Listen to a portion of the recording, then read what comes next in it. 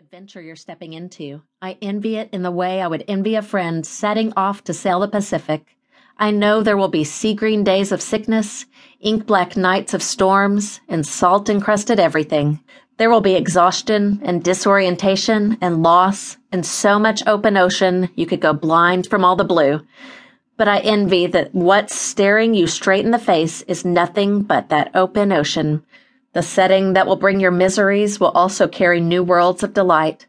The bronze sun above, the wind whipping your hair, adventures stowed like treasure beneath your mainsail. Nothing but you and your boat and the possibility of a sea that will shape you and teach you 10,000 things you never knew about yourself and would never have known had you not left the comfort of the familiar wood dock.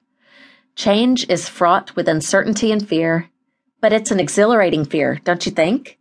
You feel as though your life is unfolding before you and every offer is available.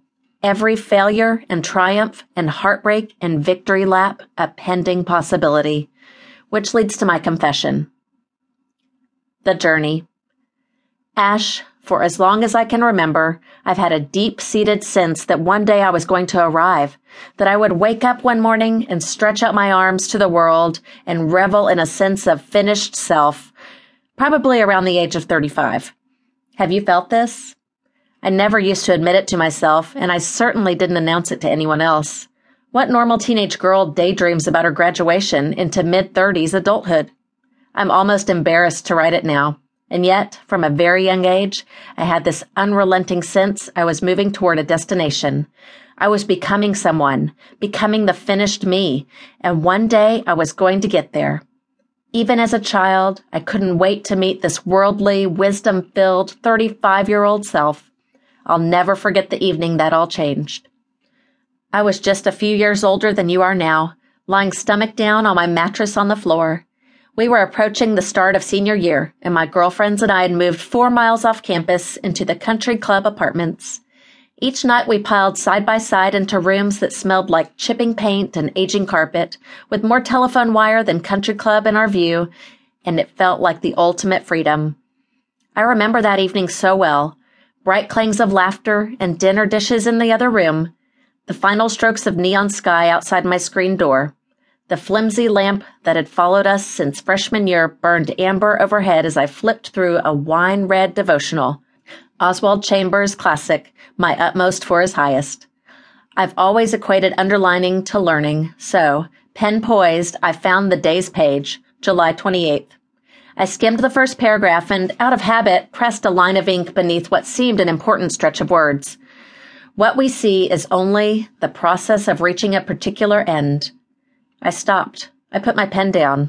I read the passage again. We should never have the thought that our dreams of success are God's purpose for us.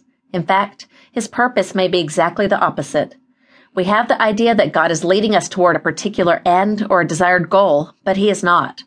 The question of whether or not we arrive at a particular goal is of little importance, and reaching it becomes merely an episode along the way.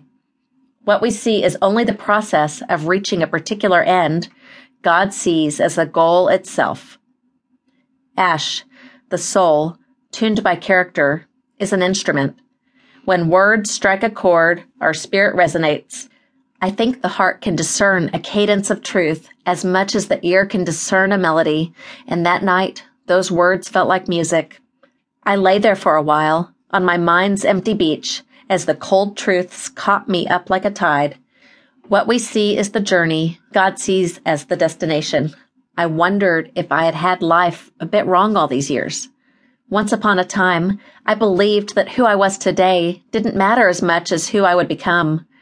That what mattered most was whether I achieved the goals I set for myself, the goals I felt called to. I believed that hitting the sands of some tropical shore was what made the sailing trip worthwhile. But God wasn't waiting for me to get somewhere. He saw my life, the entire span of it, from birth to death, all at once. And He loved me as I was and as I am, and also as I would be, in some eternal moment outside of time. I'm not sure where you are with God, but I'd love to know. I have a lot more to learn about you, Ash, and you about me as well. But what I do know is this: that night was a revelation for me.